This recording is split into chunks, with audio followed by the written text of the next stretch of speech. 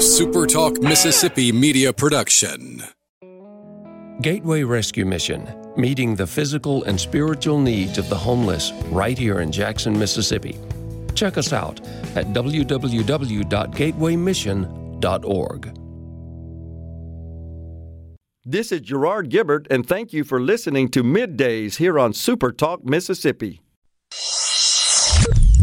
Get ready to go beyond the headlines and join a meaningful conversation with people from around the state. Hello. You're listening to Middays with Gerard Gibbert here on SuperTalk Mississippi.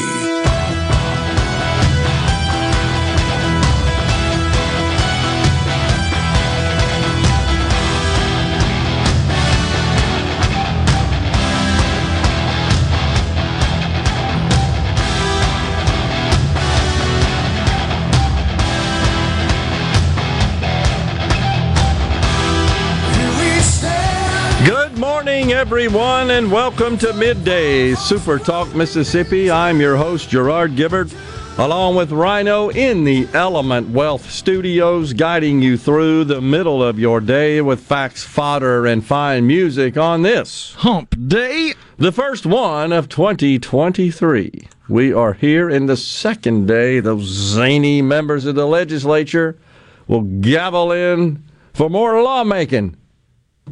Busy they are down under the dome. I spoke with one of the members this morning who said they do have water pressure. Do have that. But I believe I saw an announcement that the Jackson Public Schools are closed due to the water situation. Is that maybe because some of the schools in the southern part of the city, which are still without full pressure? Yeah, there are parts of South Jackson and even into Byram that have had little to no water pressure since Christmas Day. Golly. It's third world country city. It's what it is. But they were saying the boil water notice was going to end sometime today. Okay. So we're still under a boil water notice. Oh, yeah. Oh, geez. Well, I haven't consumed, but I did brush my teeth here in the restroom in Jackson. Hopefully and I've been doing that without boiling the water. I feel fine at this point. Oh, unfortunately, it's really not a laughing matter. It's a sad deal. And I feel for those folks that are dealing with this. I'm hearing more chatter, let's put it that way, about businesses crying uncle and saying, we're out of here. You hearing some of that as well? Yeah, I want to say, was it the Barrel House made an announcement that they're having their last hurrah? They can't keep going with the ups and downs with the water. A restaurant, a watering hole in the Fondren area. They made that a public announcement yesterday, I believe. But there's chatter, nothing official yet. Yeah, I've heard of at least two others that are seriously considering it. Yeah, and some larger institutional type entities as well, considering getting out of the city. That's sad. It's exactly what they don't need, if you think about it. Well, it's the exact opposite of what they've been trying to do in the Fondren district. That's true. There's been a lot of time, energy, and effort for the last decade and a half, 2 decades to revitalize at least that area in Jackson, and they've had some success. I mean, there's some spots where there's a lot of turnover and stores going in and out, but there are some places in the Fondren area that have been there since the revitalization or earlier. Yeah, sad. It truly is. Well, because last week we got reports that there were porta potties down there at the Capitol, but those could be there for the construction workers who were doing some work outside. That's been going on for like a couple of years. Speaking of the Capitol, on the program today at 11:05, Robert Johnson. Not sure what happened last week. He was scheduled to be on the program, but he will be joining us, today at 11:05. He is, of course, the minority leader, represents District 94, which includes Adams, Franklin, and Jefferson counties in southwest Mississippi. At 11:37, Senator Juan Barnett represents District 34. He's the corrections chairman. So we'll get the perspective from both of those gentlemen, one from the House, one from the Senate, in the minority party in each chamber. We'll get their thoughts about the 2023 session. At 12:20, Dane Maxwell, the Public Service Commissioner for the Southern District. We'll get an update from Commissioner Maxwell on the goings-on in the Southern District and his plans to qualify to seek re-election as the Public Service Commissioner in the Southern District. Meantime, we still ain't got a speaker up there in Washington. Speaker presumed to be the heir apparent, Kevin McCarthy, for the speaker position, didn't get it across the finish line after 3 attempts yesterday. And I believe a vote is scheduled for today, right, at noon Eastern. There were 20 votes in the third round, 20 Republicans, I should say, who dissented and voted for another member other than Kevin McCarthy. And so right now, it's just up in the air. There are 5. He cannot lose but 4 Republicans to achieve the necessary 218 to win the election of the speakership. 5 have dug in and said, no way, no how, we ain't ever going to support that guy. So I don't know. Which would be a valid approach if they had a plan for, all right, well, if you don't like him, who do you like that could get the 218? Yeah. But instead of trying to compromise or come to the middle or even have the discussion, it's just, let's be obstinate. Let's be obtuse. Let's just grandstand and say no just so we can get our faces and names in the paper. Many want to support Jim Jordan, Representative Jim Jordan from Ohio, who nominated McCarthy and said he doesn't want it. That's kind of odd. So no lawmaker has won a majority. And in fact, Kevin McCarthy, the Republican, received fewer votes than Democrat Hakeem Jeffries. Did notice a question on the C Spire text line yesterday after we went off the air from Charlie from Hickory Flat. It says, do you mean to tell me that the Republicans can win the House and still have a speaker that is Democrat? I guess I'm still learning. Absolutely. It's just a simple vote of someone. Doesn't even have to be a member of the body. No, if Bozo the Clown got 218 votes, Bozo the Clown would be Speaker of the House. That is correct. Lee Zeldin is an example of a former member, just ran, of course, for governor of the Empire State of New York, defeated by Kathy Hochul, Democrat. There, he received some votes. At least one, I know.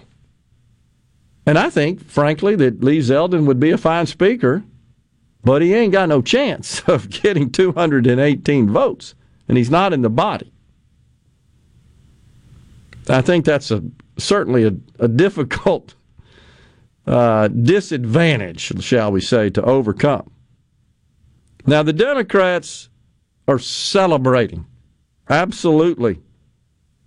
They're euphoric over the chaos which exists in the chamber on the other side of the aisle, that being within the Republicans.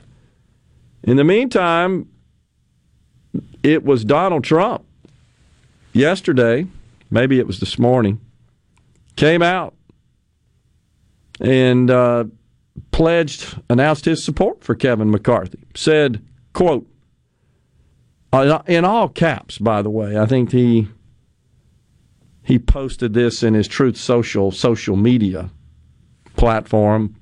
Quote from Donald Trump: "Close the deal, take the victory, and watch crazy Nancy Pelosi fly back home to a very broken California.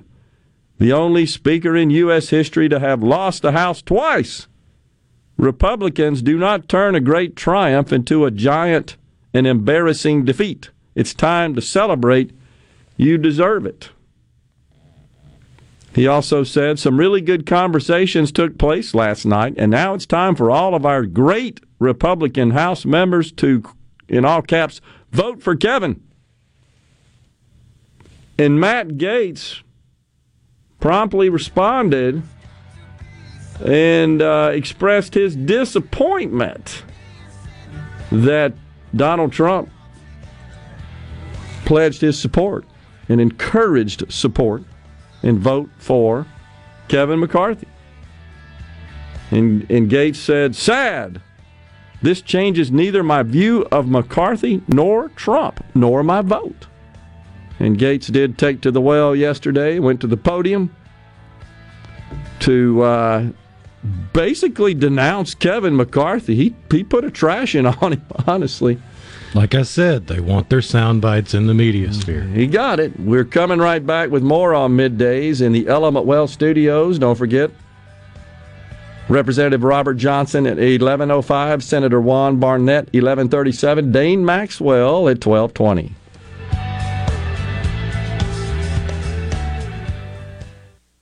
Check it out. Let's do this. The talk that keeps Mississippi talking. Middays with Gerard Gibbert.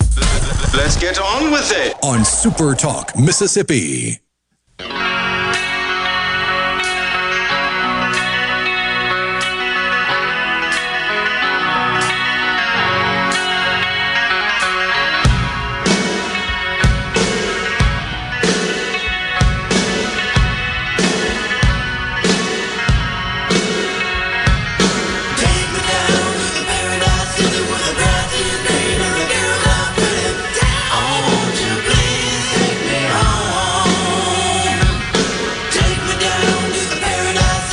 Little Guns N' Roses there.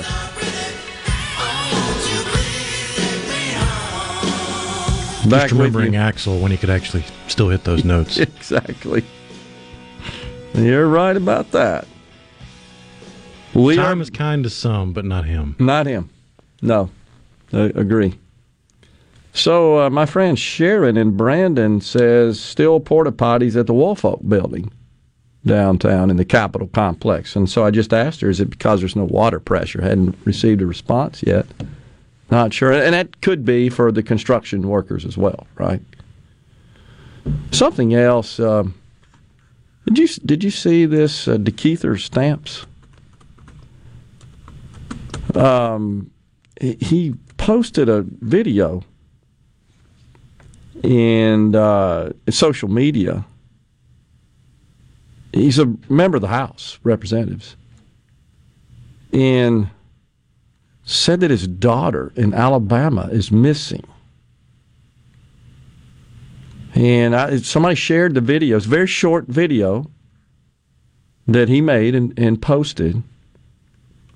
Said his daughter looks like maybe college age or so.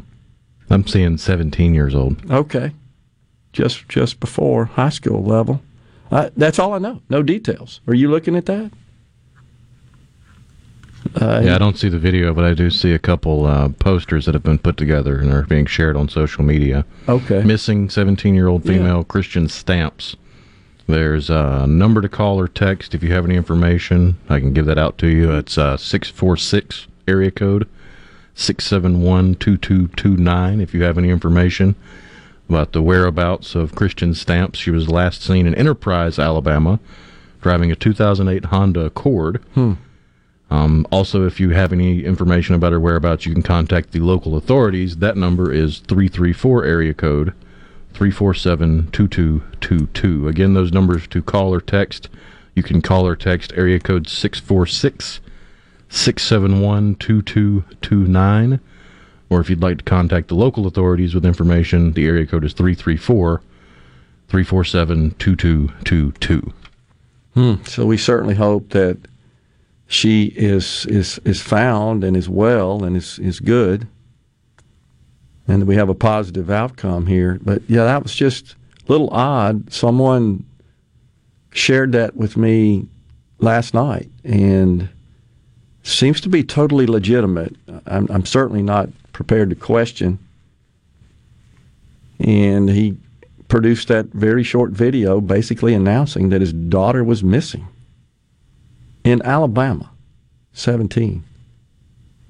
So, don't know all the details there, but thanks for providing the phone numbers and information there, Rhino. Yes, so my friend Sharon says, we have adequate pressure at the Woolfolk building. Not sure why they are here, maybe as a precaution in case the pressure drops again. Well, that's plausible, logical, although sad, if you think about it. Well, I mean, they announced that they're going to lift the boil water notice, which you would think would be an end to the water pressure woes. Yeah. And they announced that's supposed to happen today. But if you remember, they also had an announcement that it would be back on by New Year's Day, and there was a hiccup when they tried to pressurize the tanks, and they had to push it back. So, I mean, I guess it makes sense to be prepared. Yeah, I think that's right. Oh, gosh. So we'll continue to track that. And, I pray, I hope, there are no more announcements of loss of water service. That's pretty fundamental to life as we know it today. In the city of Jackson, it just can't seem to get it right. And it doesn't feel like or seem like, even with $600 million coming their way, that there's a quick resolution of this. I don't care how much money you get. You don't snap your fingers and put that money to work and solve, I think, what are legacy problems that have been building up for a long time. Especially not when the government's in charge of it. Exactly. Just don't have a good feeling about that situation being addressed and properly resolved and put to bed and behind us in a short period of time. Don't have a good feeling about that. We should talk to the powers to be around here. Maybe we can get somebody on the program that from the EPA, the administrators, and have a discussion, get their perspective on it. Mo says on the C Spire text line, Jim Jordan wants the head of the Judiciary Committee. Makes sense, and I'm sure that he's worked a deal with Kevin McCarthy for that. It's the way it's done. And he also says, I have a different take on the speaker vote. It is not that the Democrats are unified and the Republicans are in disarray. It actually shows that the Republicans allow dissent in different ideas and the Democrats do not. I'll take a different take on that, but I appreciate the opinion there, Mose. This doesn't happen if the Republicans perform better in the midterms. This isn't an issue. This is an issue because of this very narrow margin that exists. So this small number of dissenting Republicans are causing this issue. That wouldn't be possible, and the numbers certainly wouldn't be there if Republicans had seated the number they expected and projected. This is only there because it's a 9-seat delta. And as far as Republicans allowing dissent, there's no allowing. Democrats are free to dissent as well and defect. They don't. I don't know why. Maybe it's because they absolutely love Nancy Pelosi, who's been the speaker for, it seems like, as long as I can remember on the Democrat side. So I don't know that that's a fair comparison, Mose. I don't know about this idea of allowing. You're allowed to vote for whoever the heck you want. You're allowed to get yourself on TV as Matt Gaetz did, right? C-SPAN's been covering this stuff round the clock.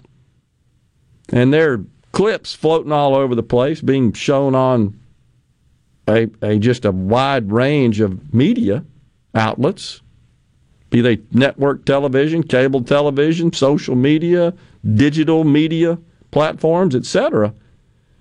You can get yourself up to the podium as a member, say whatever the heck you want, honestly.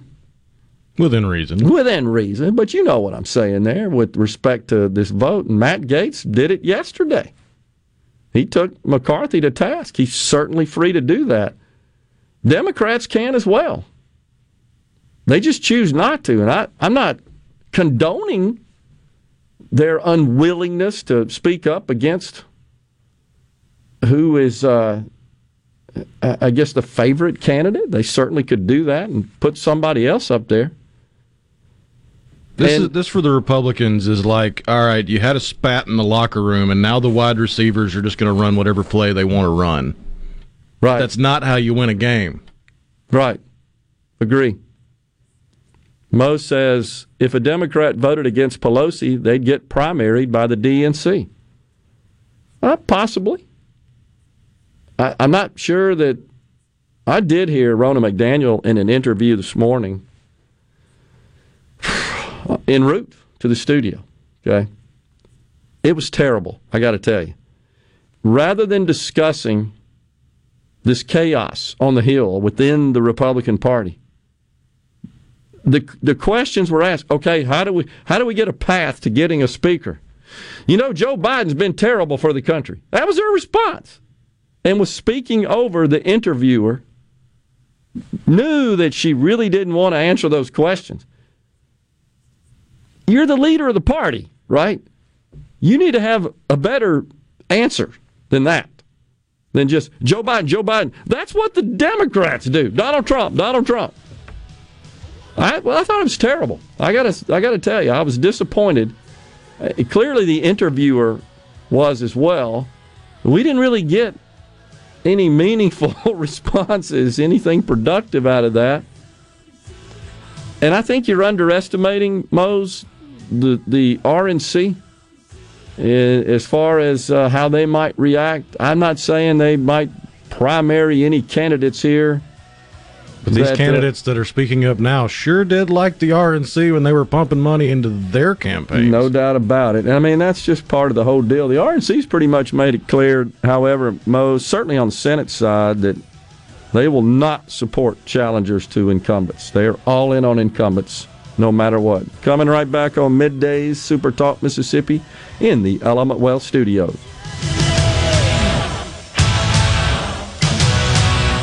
Podcasts, Days with Gerard Gibbert. Welcome to our shop on Super Talk Mississippi.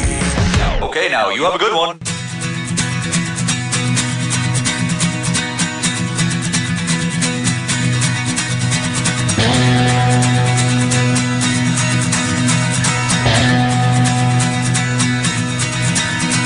Ever since I was a young boy, I played the silver ball. From Soho down to Brighton, I must have played them all. But I ain't seen nothing like him in any amusement hall. That deaf, dumb, and blind kid sure plays a mean pinball. From Soho down to Brighton, we are back in the Element Wealth Studios. Go to myelementwealth.com or call 601-957-6006 to let Element Wealth help you find your balance between income, growth, and guarantees. The market rebounding a bit today after a sell-off for the first trading day of the year yesterday. Apple got a downgrade, and it's because it looks like a group within Apple of employees are going to unionize. Yep, 300, I believe, software testers. Oh, geez. That's a real grueling job. Yeah. Oh, it is. So they took it on the chin after that, and then today Microsoft's getting clobbered. They got a downgrade as well from one of the banks, downgraded their outlook from $300 to $250. It's presently trading for $229. Off of the low, it was down to about $227 a share earlier in the trading day. And the issue there is UBS is who downgraded the stock from buy to neutral, and that's because they aren't as rosy in their outlook on the growth of their cloud business, which I thought was fascinating. I think that the market's getting a little saturated there. I think that might be the case short term, but not long term. I think there's a lot more technology, a lot more value, functionality coming from that delivery and consumption architecture. I really do. So those in the House, there are 5 members, by the way, who said, no way, no how are we ever voting for McCarthy. And why is that important? Because you can't lose before. There are 222 Republicans. Obviously, he's not going to get a Democrat vote, but he can lose 4 to get to the magic 218 number and be seated as the Speaker.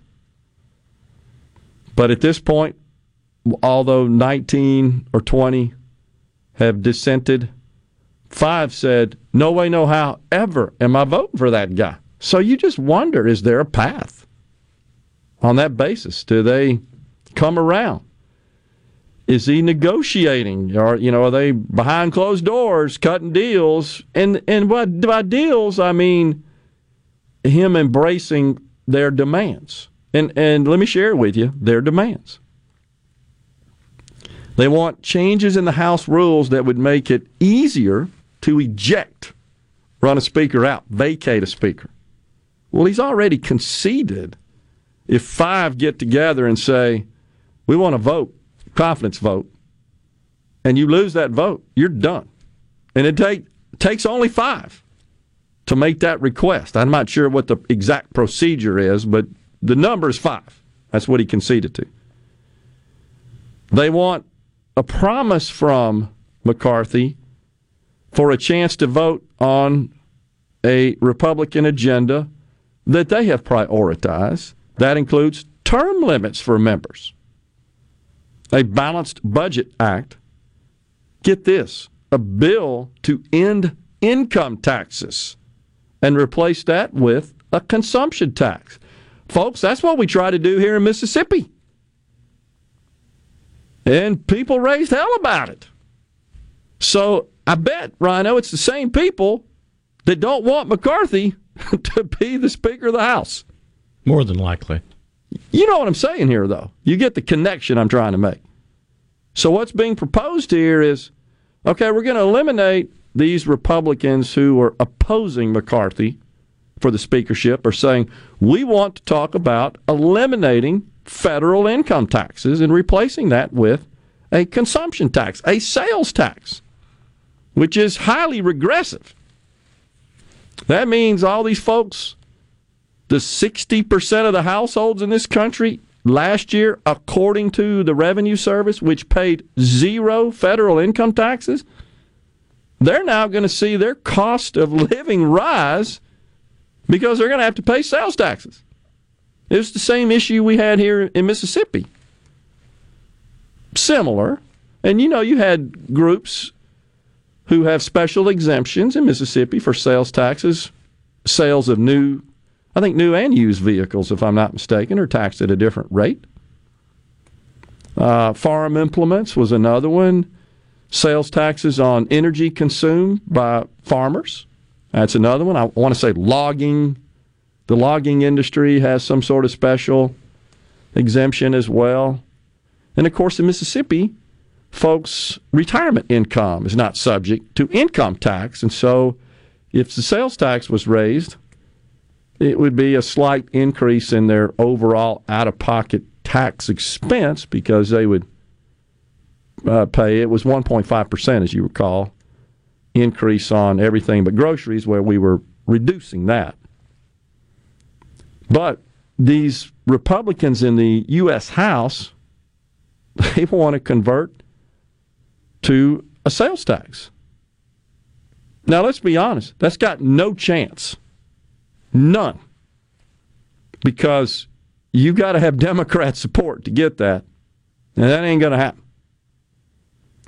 Okay, they also want a favored strategy to secure the southern border. And what I heard yesterday when I was watching C-SPAN is they want the Speaker and the Republicans, therefore, in the House to adopt and advocate for a plan that was produced by members from Texas that are represent around or at the border. I don't know that that's a big concern or that McCarthy's pushed back on that. That was just one of their demands.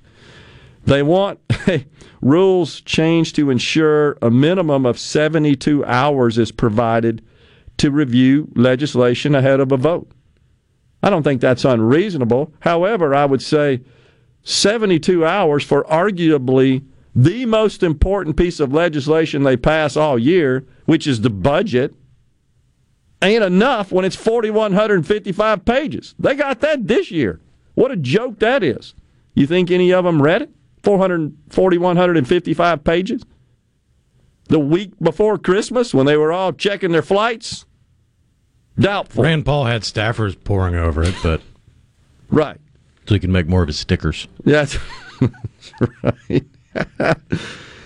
And they seek an end to rushed consideration of massive government spending bills. Well, we were just talking about that. Well, I totally agree with that, but I haven't heard that Speaker McCarthy opposes that. Representative McCarthy. I apologize. Got ahead there.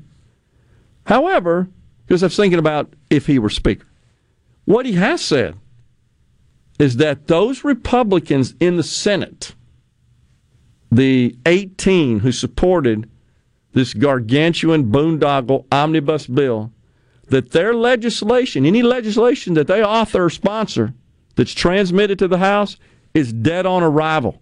He did say that. You've seen it, right? Oh, yeah. Yeah. I thought that was pretty good, honestly, because the problem is you can't control the other chamber.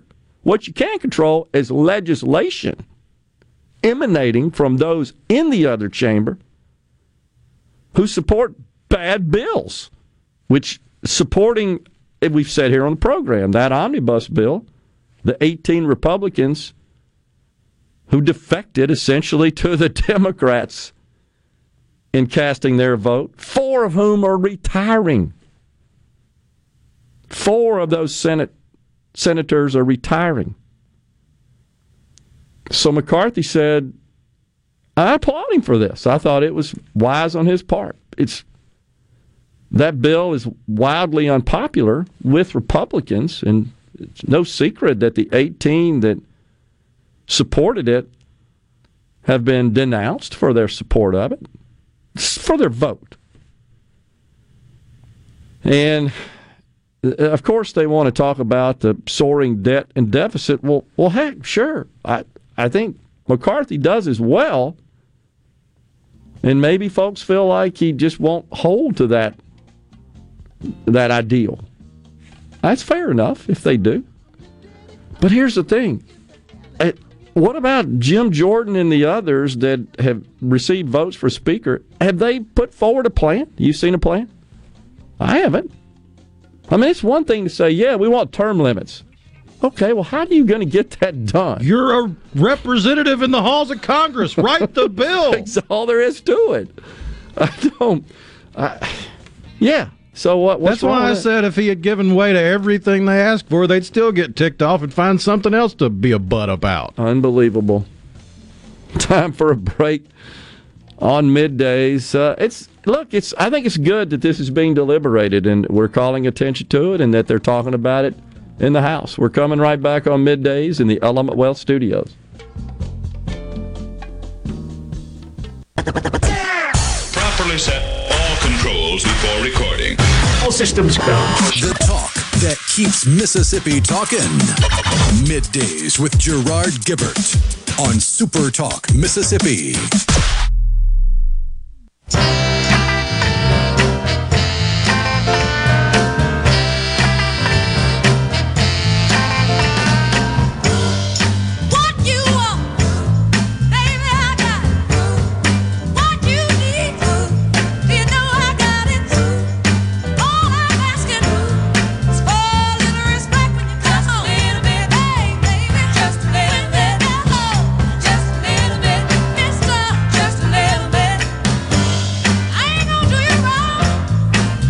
Welcome back, everyone. The Queen of Soul, Aretha Franklin, bumping us into this segment here on Middays. We are in the Element Well Studios on this Hump Day. first one of the year. Why don't they let them vote for whoever on the C Spire text line? And the person with most votes gets it because it requires a majority vote of the members of the chamber. Those are the rules. Now, the Constitution does not specify that the Speaker must be a member of the body. But it does that a majority vote, receipt of votes of the majority, of the members of the body is required to be elected, to be seated. It's 222 to 212. What I can't figure out, where's the 213, Rhino? It was 222 Republicans, 212 Democrats. Now there was a death. Pardon me, I just found it. There was a death. It would have to be, because after the midterms it was 222 to 213, a difference of 9 seats, a margin to the Republicans of 9. However, Representative Donald McEachin died from Virginia, a Democrat, died shortly after his reelection. There is a special election to fill that vacancy in this district, which is solidly Democratic. That will occur on February the 21st. So, therefore, it presently stands at 222 to 212. 218 required to win. Can lose 4. 5 have said, no way, no how am I ever voting for Kevin McCarthy. That's where we are. That's what they've said as of today. Really, the only one that has come out and said he's not voting no way, no how is Matt Gaetz. Yeah. From everything I can tell, the others have said they'll vote for McCarthy if he concedes to certain things they want. Okay. Interesting. Scott and Clinton says, let's go ahead and set up a chimney from the House chamber, and when the smoke is white, we have a speaker. The way they signal that the Pope has been selected at the Vatican. Yeah. Maybe $600 million don't go as far as it used to, says Jerry in Pontotoc, referring to the $600 million that is supposedly coming to the city of Jackson to address its water issues. That part of the omnibus bill, and there's another piece of emergency legislation accompanying that. That's what it's called. Gary in the Berg says the water's just fine at Sunny Guy, like it always was. Sunny Guy's the municipal golf course on Woodrow Wilson in the city of Jackson. Played it many times there, Gary. That's where you hit your ball in a ditch. I try not to, but unfortunately sometimes I do. And in your route on your walk to the ditch to get your ball, somebody's already got it out and is trying to sell it to you. I'm serious. They do it under the pretense of, I've got these used balls that are real cheap to sell. Well, that's the one I just hit. Oh, no. Enterprising folks around the golf course there. And Kevin from Dan in Hattiesburg. That's from, what was the movie there? That's funny. Heck, I can't remember. The Christmas movie where they go on vacation. Oh, Home Alone. Home Alone, yeah. Kevin! Hard to trust Biden, Trump, Democrats, or Republicans when government is being controlled and used to corrupt and weaken this country and its citizens, says Carol in Starkville. Please discuss President Biden's response to a reporter when I asked why President was not going to the Pope's funeral. I haven't seen that, so I can't comment on that. What do you know about it? I think I got the audio here. It's a short clip. Okay. You're not attending his funeral tomorrow, though. Why? Well, why do you think? Well, you tell me. Why? You can tell me, sir. The reason I'm not attending his funeral tomorrow is because it takes an entourage of 1,000 people to show up, not 50. If you couldn't catch it because of the Air Force or Marine one, behind him warming up, the reporter asked, "You're not attending the Pope's funeral tomorrow. Why?" And Biden goes, "Well, why do you think?" The reporter goes, "Well, you tell me." And Biden goes, "You know why." Huh? And then he tried to say that it was because of the entourage and it would be too much. And the truth is, Pope Benedict asked that Biden not be there. I didn't know that. Didn't want to politicize it, I guess, huh? Well, we got a break coming up right here because it's top of the hour. When we return on middays, Robert Johnson, a member of the Mississippi House of Representatives, he's the minority leader. Stay with us. Little Mammy's got a brand new bag. And now, the talk that keeps Mississippi talking. That's what I like to listen to. You're listening to Middays with Gerard Gibbert. Here on Super Talk Mississippi.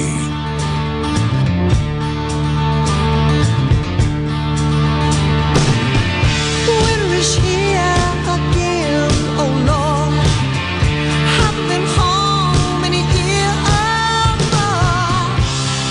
I hope she holds on a little longer. We are back in the Element Well Studios, middays on Super Talk Mississippi. We're working to get Representative Robert Johnson connected on the C Spire text line. Tim and McGee, Malcolm from Tishomingo.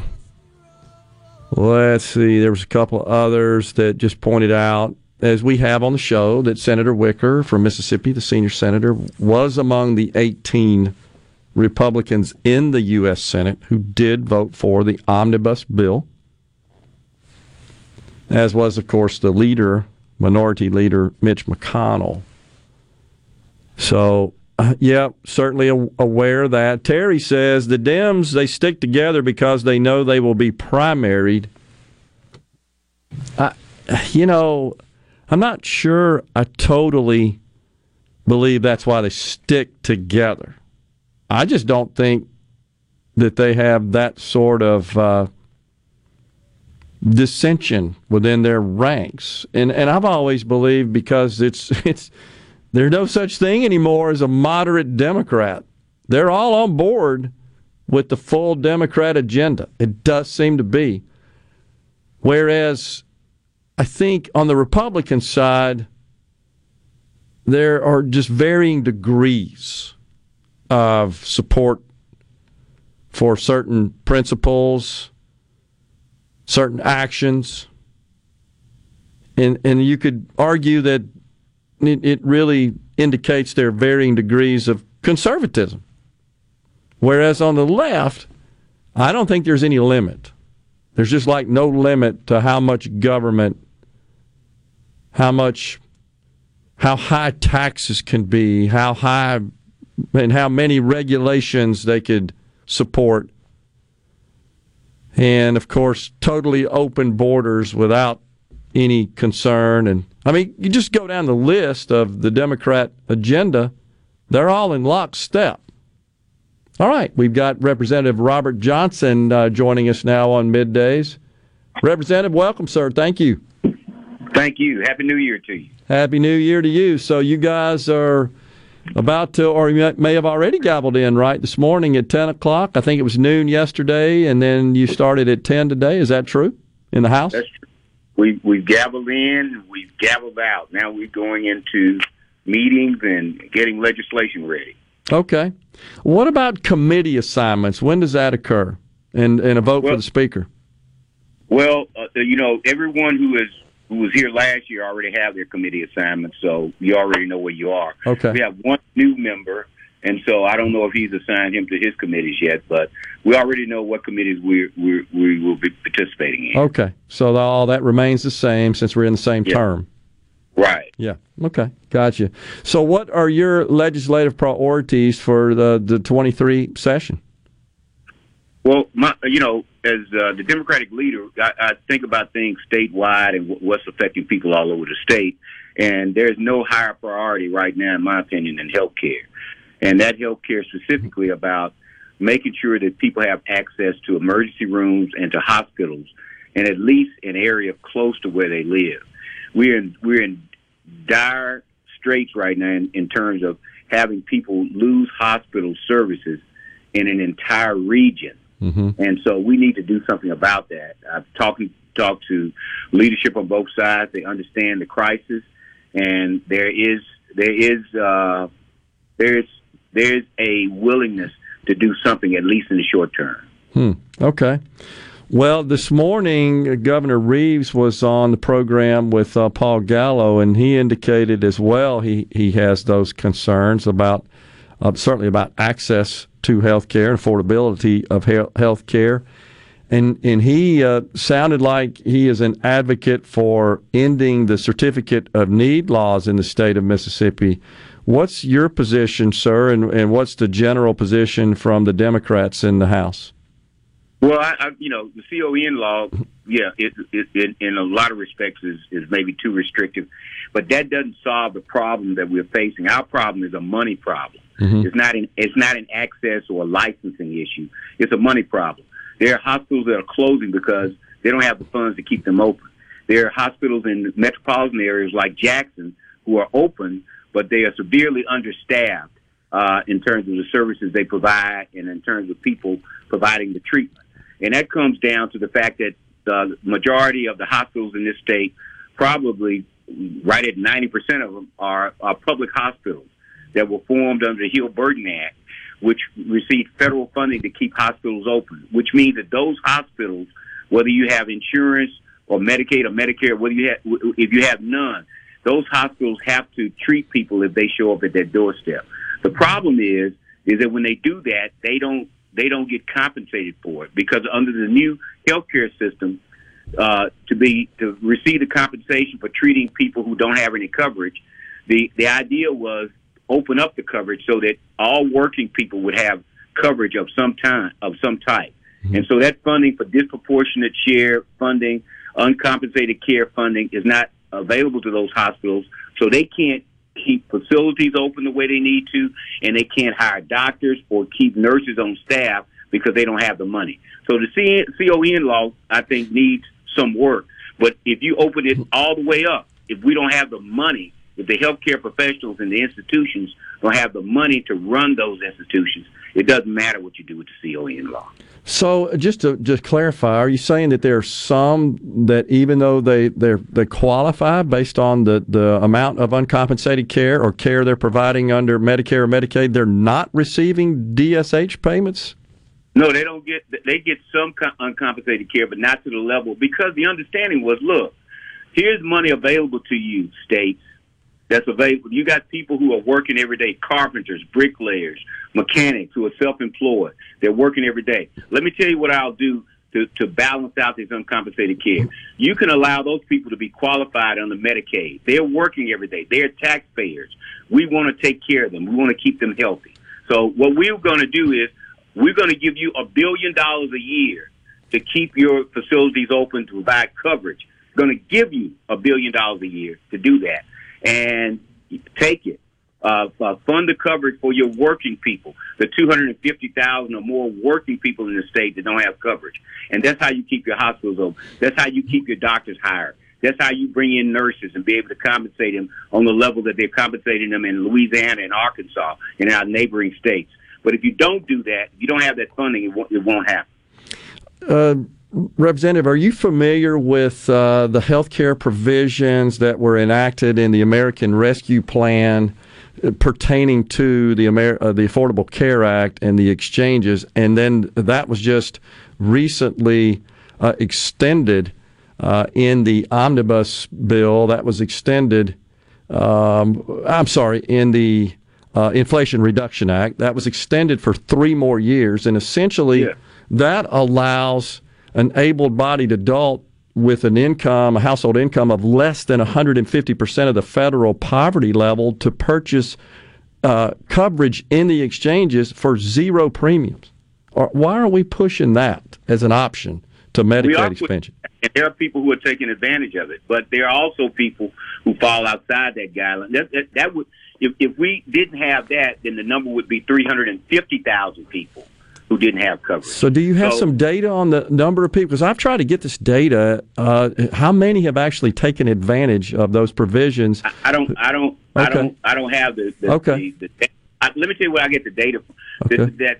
That before they did that expansion, before they did that extension, that our number that enabled us to take 100,000 people, because the number was 350,000. That made access to health care available to 100,000 people who otherwise wouldn't have it. Okay. Now we just need to continue to do that. Working people are not looking for a handout.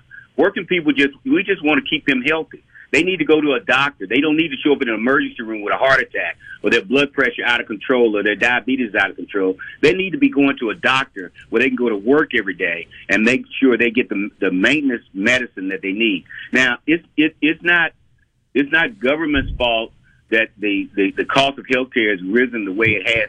I don't know but that's not a Medicaid issue or a Medicare issue either. That's a health professional issue or the access to health care. But I sincerely believe in every state they've done it in where they take this money and put working people in a position where they can get health care. Everywhere it happens, it's a boost to the economy and it creates a healthy workforce. And we are robbing ourselves of an opportunity to create as many as 10,000 new jobs at a payment of $60,000 a year in health care. People that with an 18-month degree can go and do that. And we're not taking advantage of that. And we're also putting people in a life and death situation that they shouldn't have to be. Gotcha. Representative Robert Johnson, appreciate you joining us here on Middays, and good luck in the session, sir. I'm sure we'll be talking to you further as the session progresses. Thank you, sir. Appreciate it. Have a good day. You too. Coming right back on Middays. Stay with us.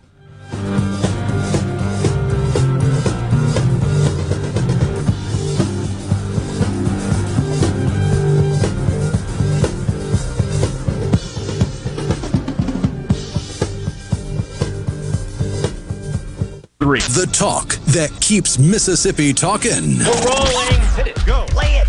Middays with Gerard Gibbert on Super Talk Mississippi.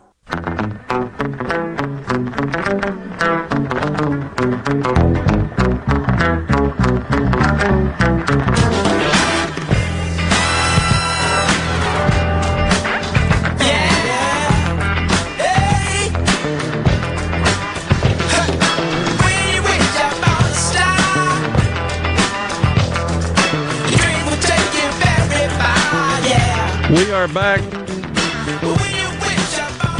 in the Element Well Studios. Appreciate Representative Robert Johnson coming on the program. On the C Spire text line, if new members haven't been sworn in yet, can they still vote for Speaker? How can they vote on anything if not sworn in? They just have to be elected members is the way it works. They can't vote on any legislation. Can't file bills and conduct all the other activities that members do. This is the first order of business that members, elected members, is what they are at that point. It's kind of like the captain's meeting at midfield for the coin toss. Yeah, that's a good way to put it. Yeah. They're still representing their teams, but they're not actually playing the game yet. Yeah.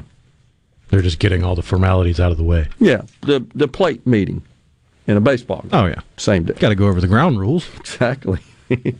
John from Oxford says they don't stand for anything, only to be reelected. And that sadly does seem to be the case with many politicians who measure, if you think about it, Rhino, every vote, every action, every speech, every word, every piece of communication on the basis of, with an eye towards, the next election cycle. Oh, it goes even deeper than that. I mean, they got think tanks and focus groups to figure out what kind of tie they should wear, how scuffed their shoes should be. All about getting reelected. Oh, yeah. So the House, by the way, should report, has convened for the fourth Speaker vote. That looks like that's getting underway as we speak. Tim and McGee says if people would pay their hospital bill, they could remain open. Hell, I have to pay all my medical bills that insurance doesn't cover.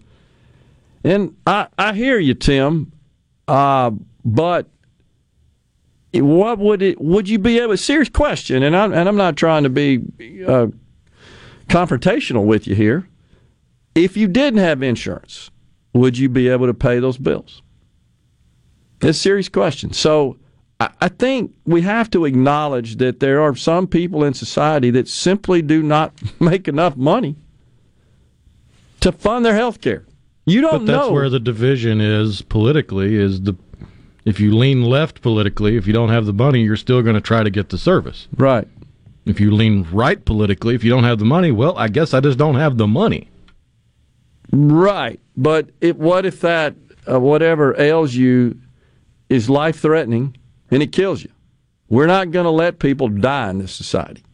We're just not. But stubbornness has killed many an American. No doubt about it. I'm not arguing that point either. I think about my own personal situation, and there was some expensive health care. I was fortunate to have insurance that I had to deal with. And I think about employees that work for me as well. And, they were, again, blessed with coverage. But without coverage and it's out of pocket, I mean, the vast majority of Americans don't have $500 in their bank account. So if you come down with some sort of serious medical condition that is life-threatening, you could die, literally. So the question is, should we just let people die? Or should we, and if they go to the doctor, whether it be the ER or the primary care physician, any other medical facility, how do doctors handle the Hippocratic Oath there? Sorry, you can't pay, you got to die. That heart attack, you got any money on you? Well, we checked you. You don't.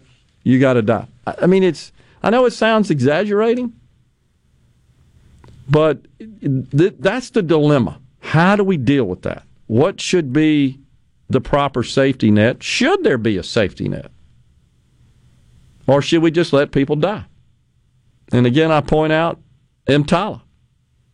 And you heard Representative Johnson refer to it. I don't think he actually stated the formal name there of the bill, but he referred to it, that people are showing up at the ER, which is what EMTALA addresses, covers, in any emergency room associated with a healthcare institution that participates in Medicare, is bound by the law passed in 1986, enacted into law by President Ronald Reagan. They are required to stabilize the patient.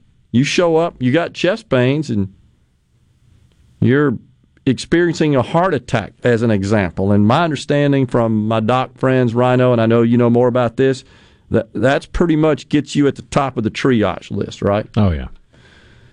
Because time is of the essence there. Stroke symptoms, similar. So you're going to get pushed to the top of the line, and you're going to get treatment to stabilize you, whether or not you can pay. The patient can pay.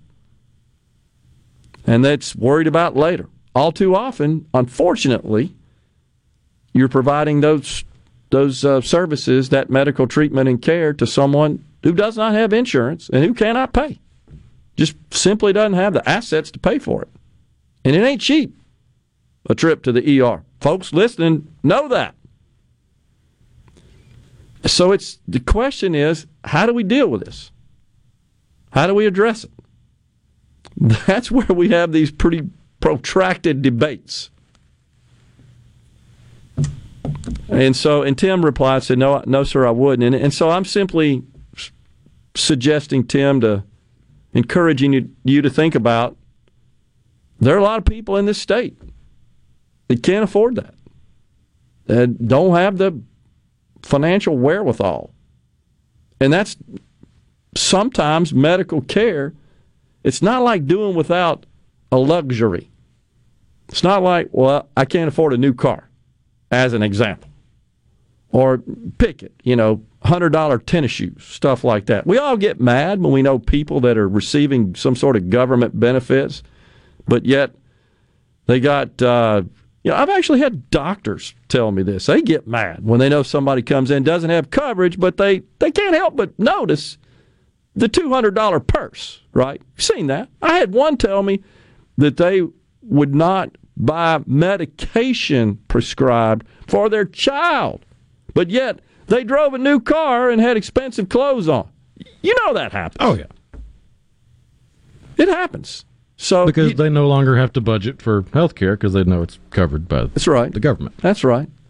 So depriving a child of necessary medication so they can have their purse. Or it could be a guy, and it could be a guy with a purse these days. I'm using that as an example. That literally was told to me by a physician while I was in the exam room. They had just seen a patient before me. I'm laughing over here because you said a guy can get pregnant, and apparently in the DC Comics universe, the Joker is now pregnant. Oh, my God. Oh, this transgender stuff is killing me. This gender nonsense. It's gender confusion is what it is. I guess the clown prince of crime is confused.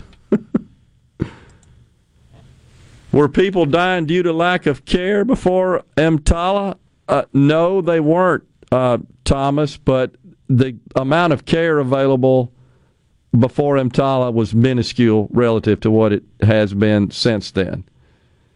Yeah, people were dying without medical treatment, absolutely, and didn't go to the ER if they were afraid they could. There's people out there today that won't do that and don't know about EMTALA. Don't take me to the doctor. I've seen people say it. I can't afford it. But you're sick. You ain't going to make it if we don't get you there. So, yeah. Thomas, what's your solution? Just curious. If you, I know you want the EMTALA rule, again, the law, repealed. You've told me that you wrote our delegation encouraging them to author a bill to repeal EMTALA. What's your solution? Serious question. And I'm not saying I have it, honestly. Is it true that people get sick that could benefit from medical care that they can't afford? Absolutely. That happens every day. And here's the thing that I've pointed out numerous times, and I think it bears repeating, is that we keep inventing more care. And everybody wants it. And it costs money. It's unbelievable the stuff that is under development right now. I've read some reports of that. It's just mind-blowing. Treatment for cancer. Treatment for heart disease. Alzheimer's. You've seen it. There's plenty of it out there. And it will cost money. There's an Alzheimer's drug right now that's brutally expensive, and they're going round and round with Medicare. What are you going to do? You're not paying any more into Medicare, and now all of a sudden you got this new drug, you got Alzheimer's, someone in your family does, you want it, but it's ridiculously expensive. So the Democrats' plan is, we'll just force the pharmaceutical companies to charge less for it. Coming right back here with Juan Barnett, Senator from District 34. Okay, is everybody ready? I'm ready. Ready here. Middays with Gerard Gibbert on Super Talk, Mississippi.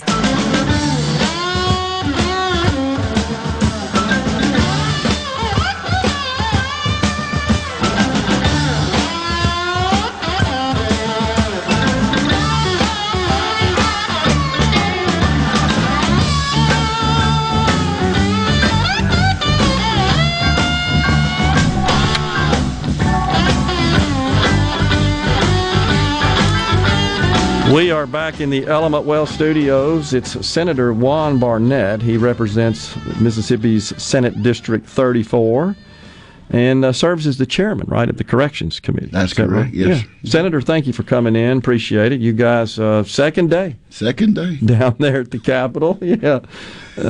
Nothing too eventful so far, huh? You just gavelled in and talking a bit, getting your legislation ready. That's right. It's fresh back, getting our legs on this. Yeah.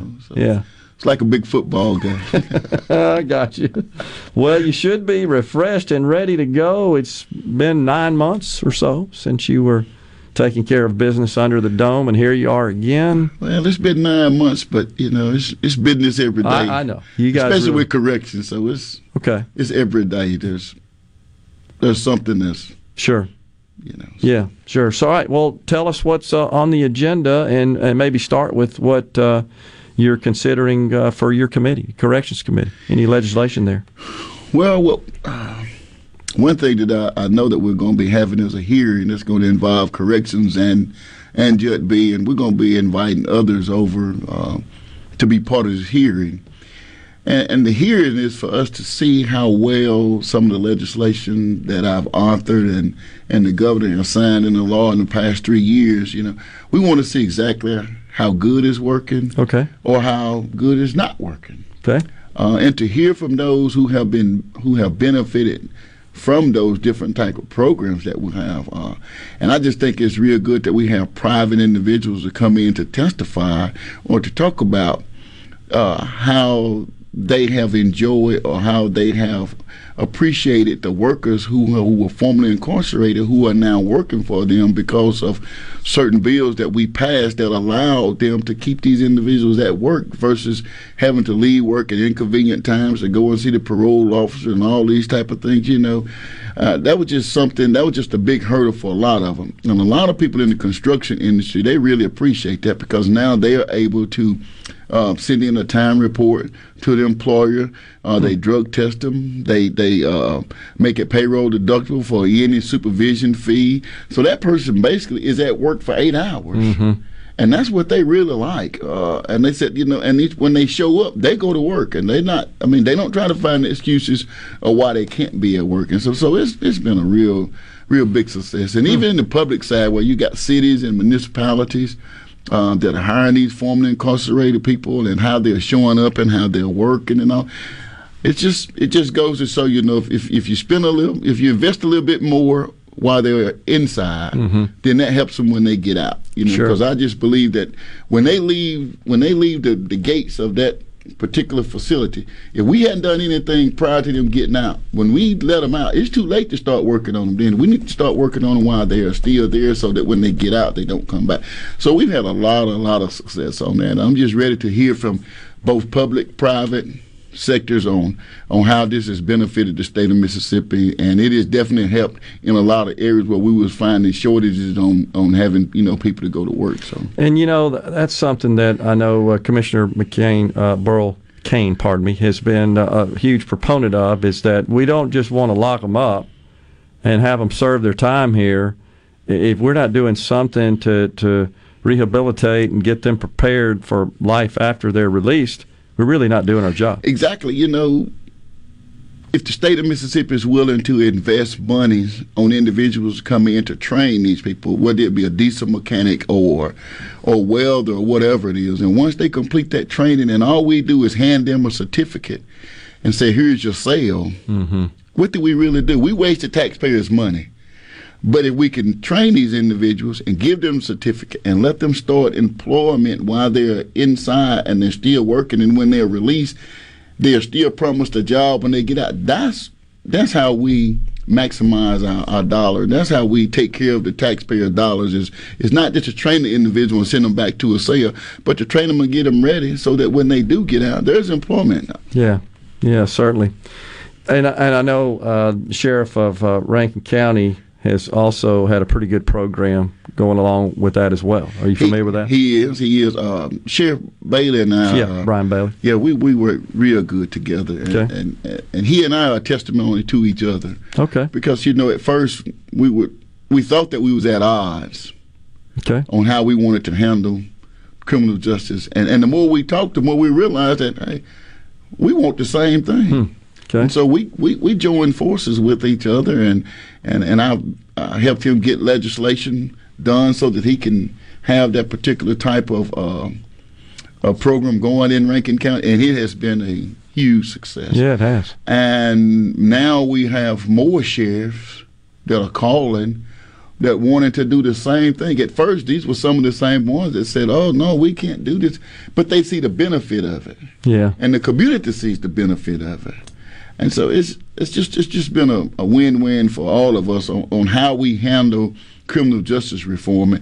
And, Sheriff Bailey and I was talking one day, and we realized that, being tough on crime is not always locking up a person forever. Yeah. Because if you take somebody that's used to being incarcerated and you give them 30 years in jail, you put them right where they want to be at. Mm-hmm. That's the life they used to. Mm-hmm.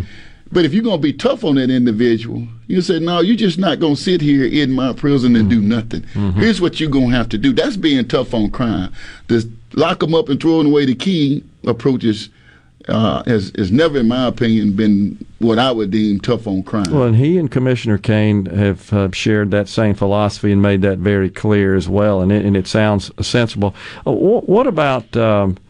Senator, some of our laws in place that would cause a person to be locked up for an extended period of time, maybe even life, for nonviolent crimes. Is that something we ought to take a look at? We've already taken a look at that. I passed legislation last year that the governor, year before last, that the governor signed into law for those nonviolent offenders. That was for instance, if someone did a particular crime and it gave them 30 years, well, it didn't matter what the inmate behavior was, what kind of education they done, regardless of what they did, it was still going to have to be 30 years that you was going to do day for day. Mm-hmm. So we passed a law that on some nonviolent offenses that these individuals would have to do at least 65% of their time, and they would be considered for parole. Okay. So we have taken steps to kind of remedy some of those problems that we've had in the past in regards to nonviolent offenses, and they receive life sentences. And even like on marijuana charges and things like that, back in the day, in the late 80s and 90s, they was giving people, 30 years for simple possession. The same thing now that you get a misdemeanor for. Right. And so when the governor signed that bill into law, there were several hundred people, that immediately walked out of jail because the law was, we had the law, retroactive to go back and reach some of those people who deserve to be out now. Yeah. I'm not advocating for anything like that, but at the same time, we have to realize that, some of these things were just excessive. Yeah. Well, besides corrections, subject matter and issues, what else are you focused on? We just had Representative Robert Johnson on. He says health care is his number one concern in the state. Health care is definitely one of my major concerns. I think we really need to take a deeper look into Medicaid expansion. Mm-hmm. And I like how Lieutenant Governor has kind of talked about the fact that we want to start with like the working poor, because there are people who work every day, mm-hmm. and you can't necessarily afford insurance, or their employer may not be necessarily can afford to pay the insurance cost for that individual. But if you got an individual that's working and paying taxes, why not give some type of incentive to that individual so that they can have health care, so that now when they go into the hospitals or the emergency rooms, then the hospitals do not have to absorb 100% of the cost because this person is uninsured. And I think that's one of the problems that while we are facing this type of health care issues, because so many people are uninsured or can't afford the insurance, and the hospitals are having to absorb all of this debt. So what do you do? Do you feel like we'll see bills filed in the Senate and in the House, perhaps? I think to expand Medicaid? I think we will. But we really need to, in the state, we really need to take a deeper look at into making sure that we pass some type of legislation where we can expand Medicaid. And I like the example of what Arkansas did. Mm-hmm. They did it and it worked. So why can't we do it? Okay. Louisiana as well. Alabama is not. Tennessee is not. Texas is not. Florida, Georgia. Mainly just a pocket of about, I think, 11 states remain. But, well, we'll be watching for that, Senator. We appreciate you coming on and give us an update, and I'm sure we'll talk more as the session progresses. Be glad to come back. Thank you. Senator Juan Barnett represents District 34, chairs the Correction Committee in the Mississippi Senate, has been our guest on Middays. Coming right back. Steady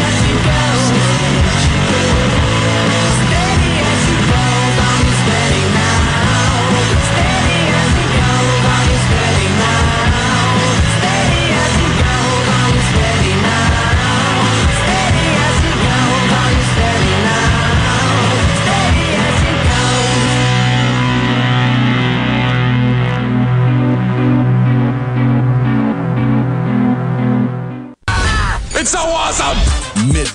with Gerard Gibbert. Come on, let's get on with the show. On Super Talk, Mississippi.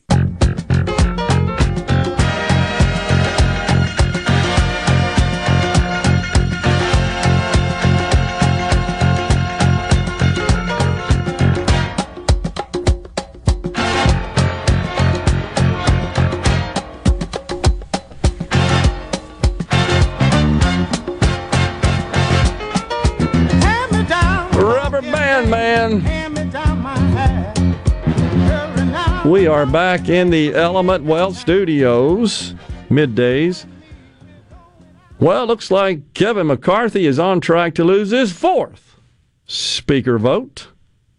Looking at the numbers now on the screen, 12 votes have already peeled off and voted in the other category. Now, that could be Democrats voting for someone other than Hakeem Jeffries, but I don't think that's happened thus far. I think every one of them, right? I mean, there was scuttlebutt about AOC talking to what's-his-face that made the anime video of her dying and how there's a push for a coalition government because it's so close. Yeah, Paul Gosar. Right. There's a video going around rather virally. It seems a bit like a nothing burger to me, honestly. People are freaking out. Wait, you mean people that work together get along and then when they go their separate ways, they have their talking points they give to the media? Oh, gosh. Like these quote-unquote patriots are standing up to McCarthy when in actuality they're just playing politics as usual. It sure does seem that way. So the AOC situation, did you watch the video? I mean, it seems rather innocuous to me. They're just sitting there in the chamber next to each other. But the media's freaking out. Some of the comments, wait, AOC and Paul, I don't know if it's Gosar or Gosser. I'm not sure how to pronounce it, but based on the spelling, it would be Gosar. But it's a proper name, so it could be Gosser. The guy who made that cartoon of him killing her, which is true, he did. In fact, he got ousted or ostracized, kicked off committee, something. There were some consequences, some punishment issued. Now I have seen everything. Any body language or lip reading experts want to weigh in on this conversation between AOC and Gosar? Here's another. Well, I mean, heck, they might be talking about how they both voted against the omnibus, because AOC was the only Democrat that voted against the omnibus in the House. Right. Didn't go far enough for kickboxing. This is Peter Siegel on Twitter. Kickboxing, it's the sport of the future. What the heck does that mean? To have a hot mic. Paul Gosar and Alexandria Ocasio-Cortez engaged in an animated conversation. But about what? That came from NBC Universal's Mike Singleton. To hear the conversation right now between Representative Paul Gosar and Representative AOC. Punchbowl News, Heather Cagle agreed. I think that's a little too much freaking out. But you sent me an article published in Bloomberg here that went into further detail on some of the demands coming from McCarthy's detractors. He can only afford to lose 4 Republicans, that is, and he's not going to get a Democrat to vote for him. So 222 Republicans to 212 Democrats presently in the House. One member sadly passed away after the midterms, special election coming in February for that seat in Virginia, a deep blue seat, by the way. Tennessee Republican Andrew Ogles is a freshman, never taken office, wants seats on the powerful financial services and judiciary committees. You do, you now. Just showed up. Put me in charge. Hardline conservatives, these are the group that dissented, they want 4 of the 9 seats on the Rules Committee. 4 on the Rules Committee. Now, that doesn't seem to represent as much as I may like that, honestly. I mean, I don't know. They may come up with some crazy rules is the problem. I've not seen their because they don't have a plan. Oh, you don't say. I haven't seen their suggestion for the rules, other than they want to invoke this provision to vacate the speaker's position if 5 people, which McCarthy's agreed to, essentially diluting to a great extent the power, because it means if you step out of line or do something that only 5 of them don't agree with, they get together and say, we want to vote. It's like Gates and Boebert and all those of their ilk saw all the attention that Manchin and Sinema got, and they want a piece of the pie. The media pie, that is, right? Oh, yeah. The House Freedom Caucus wants 4 seats on all A-list committees. Now, it's, again, I may think that that's in the best interest, but it doesn't really reflect the body and who voted for them. And my concern is when they're in charge again, then we get their most radical people. But they've got their supporters snowed, believing they're standing on their principles. No, they're playing politics, just like everybody else up there. I think you're right about that. We're stepping aside for Super Talk News, Fox News. Dane Maxwell at 12:20. Middays will return. Welcome to the show that challenges you to think deeply. And look beyond political posturing. You're listening to Middays with Gerard Gibbert here on Super Talk, Mississippi.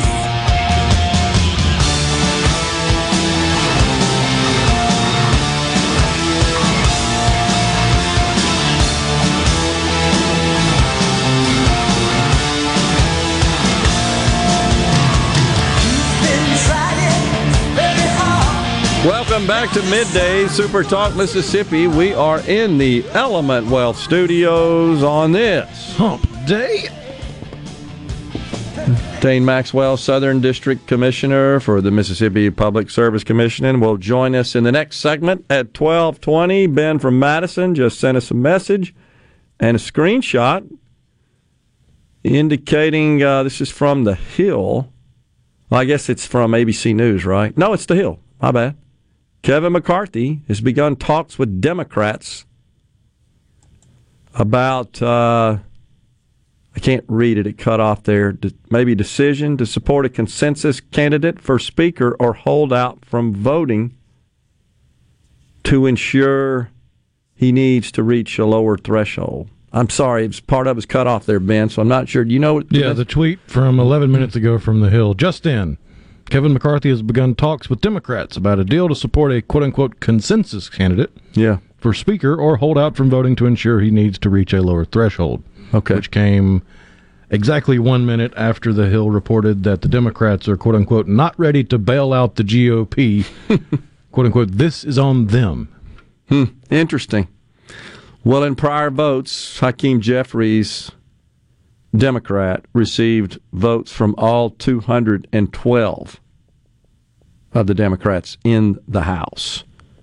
Republicans, of course, split their vote. That's the fundamental problem between McCarthy and numerous other Republicans. As it stands right now, he is going to lose again.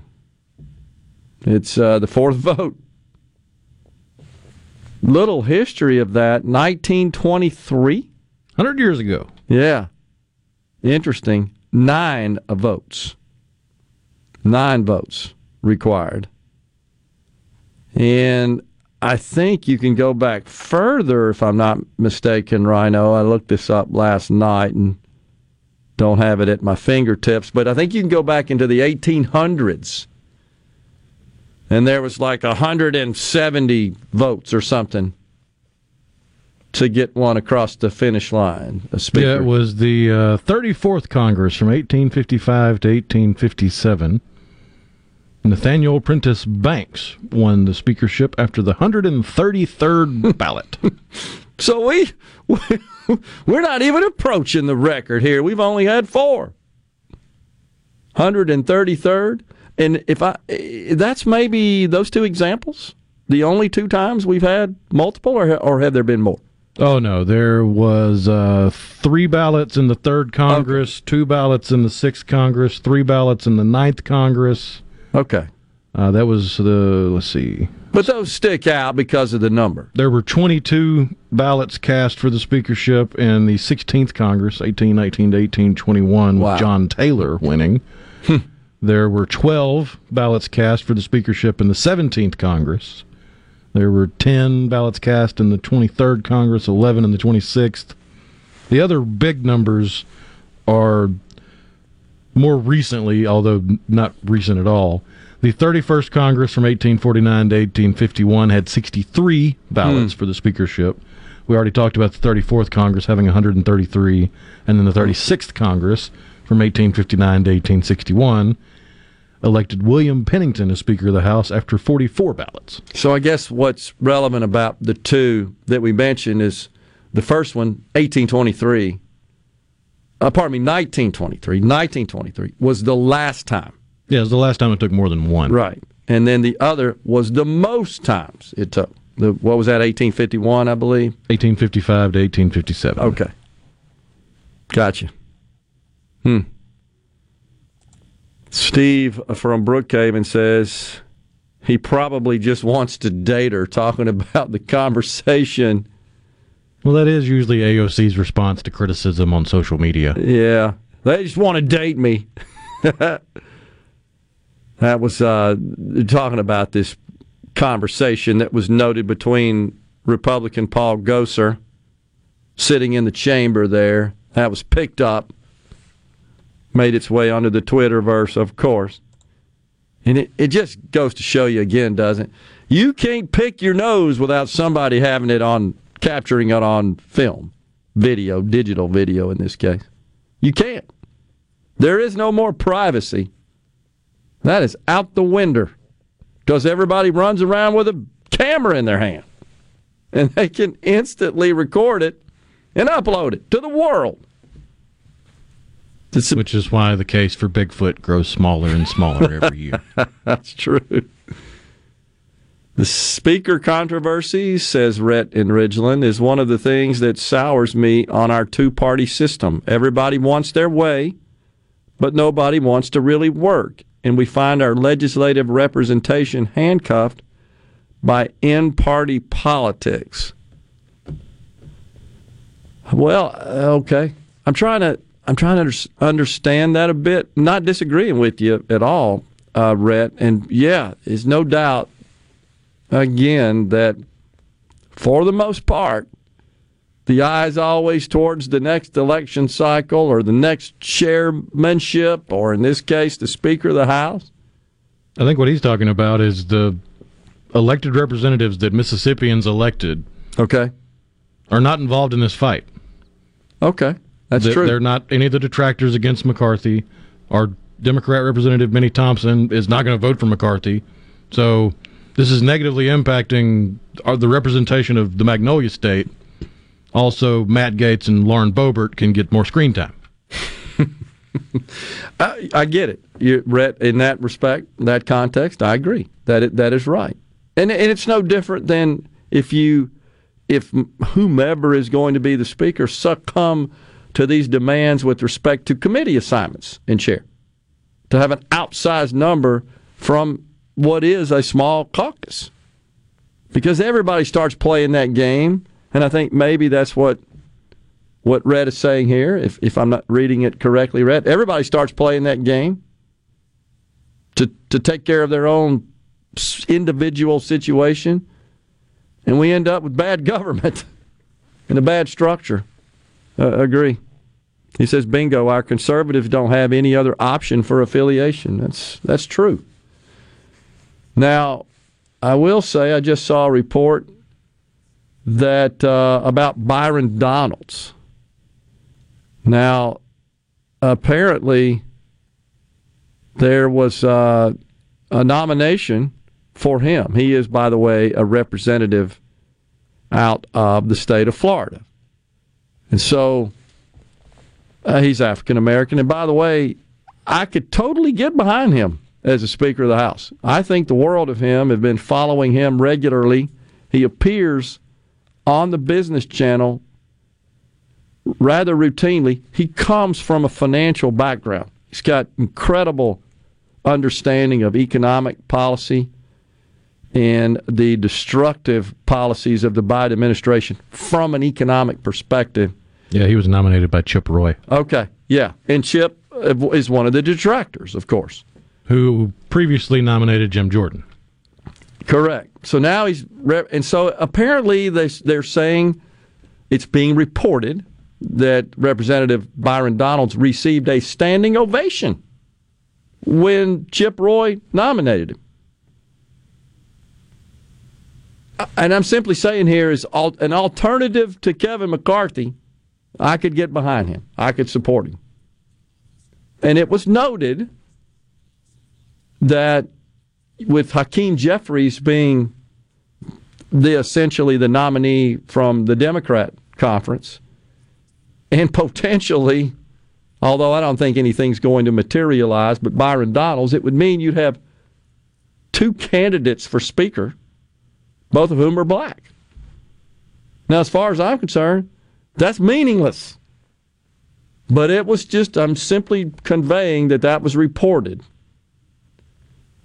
And I want to say maybe Byron Donalds even made a statement about it, which is fine. And I think what he was trying to say is, all you folks out there that always label the Republicans as institutionally racist and white supremacists, you just go down the list, right? Joe Biden says it on a routine basis. He's simply saying, well, a white person here from Texas just nominated me for the Speaker of the House. A black person. Yeah, I do think, to me, the main message there is you guys that are always generalizing and profiling the very thing you accuse us of doing, you gaslighters, you need to wake up and see that here's a guy that says, yeah, Byron Donalds, I don't care if he's black. He would be a great Speaker of the House. I actually agree. I don't think that's what ought to happen right now, but I think his future is bright. And if you haven't had a chance to read any of his writings or see any of his interviews, folks, you should. He's excellent. And has a great, and is a big DeSantis fan, by the way, as well.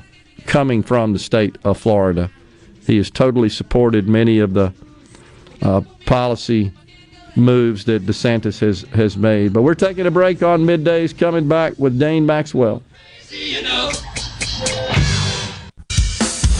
Now back to Middays with Gerard here on Super Talk, Mississippi.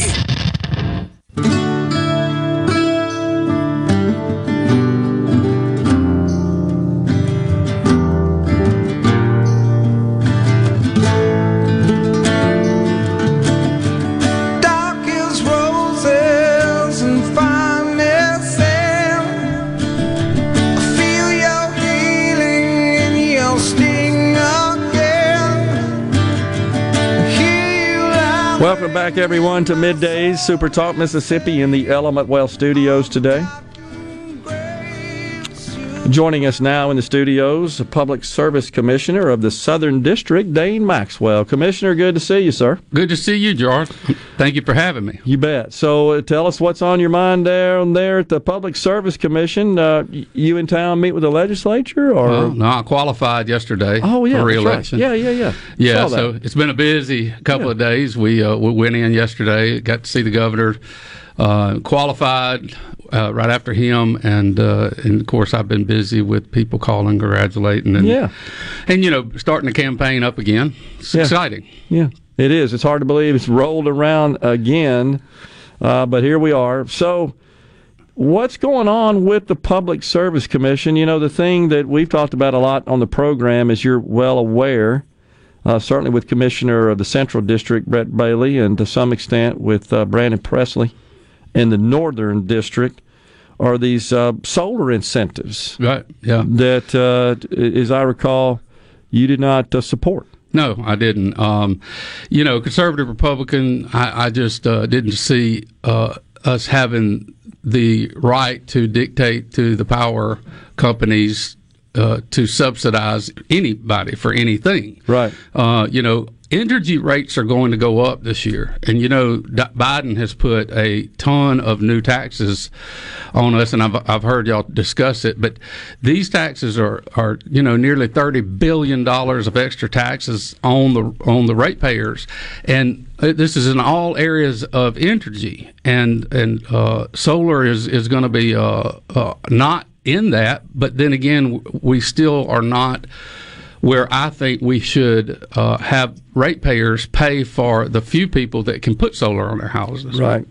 But there were some special kick up in the incentives for homeowners based on their income range, right? Well, here's the incentive is a flat, I think $3,000 is what they passed. Okay.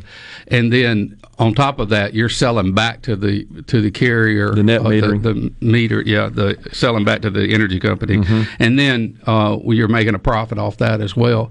But if you look at the systems, and it just doesn't make sense, and you don't have to be a rocket scientist to figure this out. If your system lasts 15 to 20 years, you get a lifespan of your system. You're fronting that money and paying it back, even with the incentives that you get. You're not going to pay it off in 15 or 20 years. It's going to be 25 or 30 years before you get your money back. Right. So it's not really all it is a feel good. And I get so frustrated at these renewables, and I am pro-renewable, but it's just there's so many lies out there about all this stuff, and it convinces the American people that they've got to do this because it's just good for the environment. At the same time, I'll give you something funny. The other day, somebody showed me a picture of a 3-bay car charger on EVs, and behind it was a diesel generator running it to charge it. It's just ridiculous. Premature. It's not ready. It's not ready. Technology's not there. It doesn't mean that we shouldn't be working on it, developing it, and there's lots of innovation along those lines coming down the pike. But it ain't ready now. We shouldn't be forcing it, right, which is what certainly the federal government is trying to do. I think I recall now, Commissioner, it seems like half of that money had to go to low-income households. Half of the incentives, the state incentive. Is that right? It is, and how many low-income people can afford to put $25,000, $30,000, $100,000 worth of that on there? And like I said, I'm pro-renewable.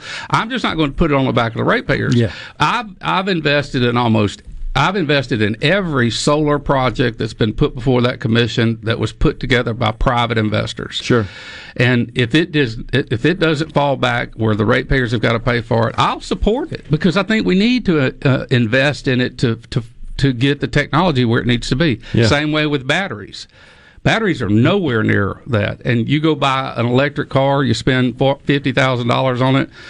3, 4 years, 10 years, you got to pay $25,000, $28,000 in replacing the batteries. There's no good economic sense there. Well, it's the same thing with the federal credits that were just passed in the Inflation Reduction Act. The average house, I believe, I read the average investment's about $20,000. Yeah.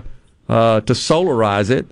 And they're going to give you 30% of that, but you still got to come up with the rest. A bunch of money, $15,000 essentially, to do that deal, and then you got to wait several years to get your return on that investment. Well, it infuriates me on a national level that this administration is giving out so much money that we don't have to these car makers and stuff to go like we're going 100% EV by 2030. That's ridiculous. Yeah. That's never going to happen. Yeah. You're not going to see that. It's all a lie, and they're just spending all this money. And if you look, GM's, Ford, their CEOs, they're not going to turn down that money. No. Yeah, we'll be all electric by 2035. So it'll never happen.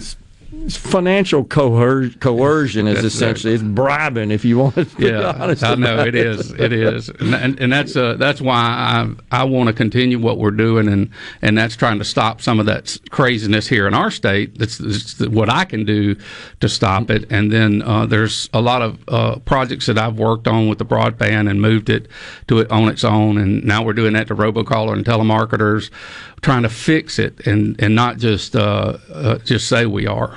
Yeah. Well, and along those lines, how are those projects going, the broadband rollout? Broadband rollout's great. Sally Doty, executive director, she's doing such a great job. Yeah. I mean, really, I think that job was just meant for her. She came in well prepared with a lot of knowledge, and she has just grabbed it by the horns and took it. And I'm so proud of her and all the great things that she's doing, because it is really expanding that out to a lot of rural areas. In fact, tomorrow I'll be down in Dixie Electric's area, and they signed up their 10,000th customer, and they didn't even have internet broadband then, and so it's good to see that in such a short time come out. Yeah, well, everybody, your peers, your colleagues are certainly reporting that as well in the central, in the northern district, that many of the co-ops have embraced that, and they're busy installing. So, and lots of folks are getting lit up and connected. Yeah, and it's great. And we're like on the call, no call. Look, and I had some good conversation with the governor, lieutenant governor over the last couple of years about this, pushing towards trying to reorganize that to the right place. The Public Service Commission, it's not staffed to take in 65,000 calls, as we reported the other day. Now, 65,000 calls this year for no call was simply the ones that we got in and worked.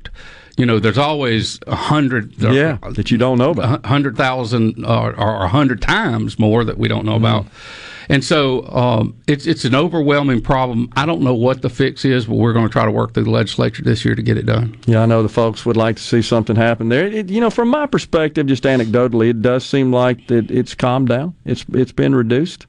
Yeah. I've signed up for no call as well, and I don't feel like I'm getting the number that I was before that. Yeah. I think we've seen a decline. Is that kind of what you're hearing? It comes in spurts. Okay. Like I've had right before the holidays, I had a lull in my calls, and right before the holidays, it just blew out of sign. And then on top of that, the text messages that started coming in too. So seeing more of that. Crazy times. Anything that you're going to be talking to the legislature about that you think you need from your orbit? Yes, one, certainly the no call is priority on our list.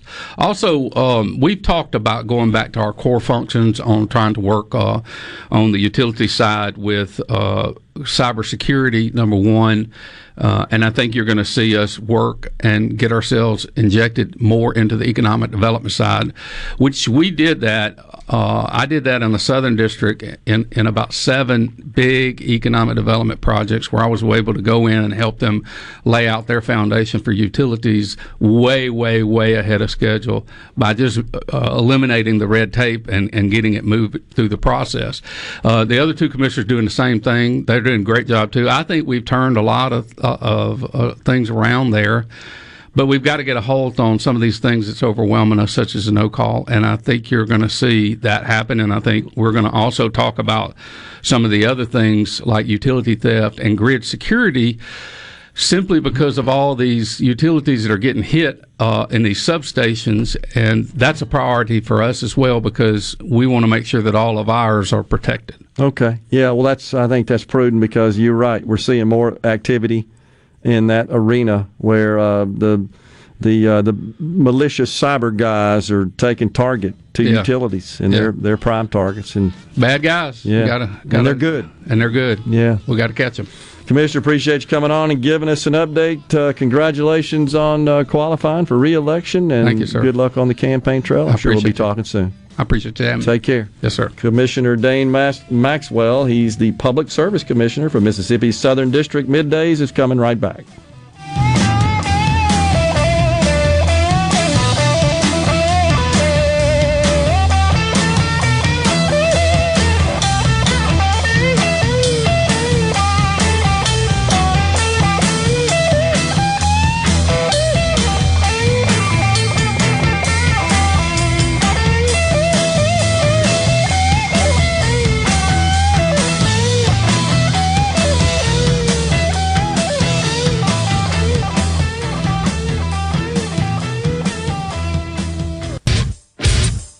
You're listening to Middays with Gerard Gibbert, here on Super Talk, Mississippi.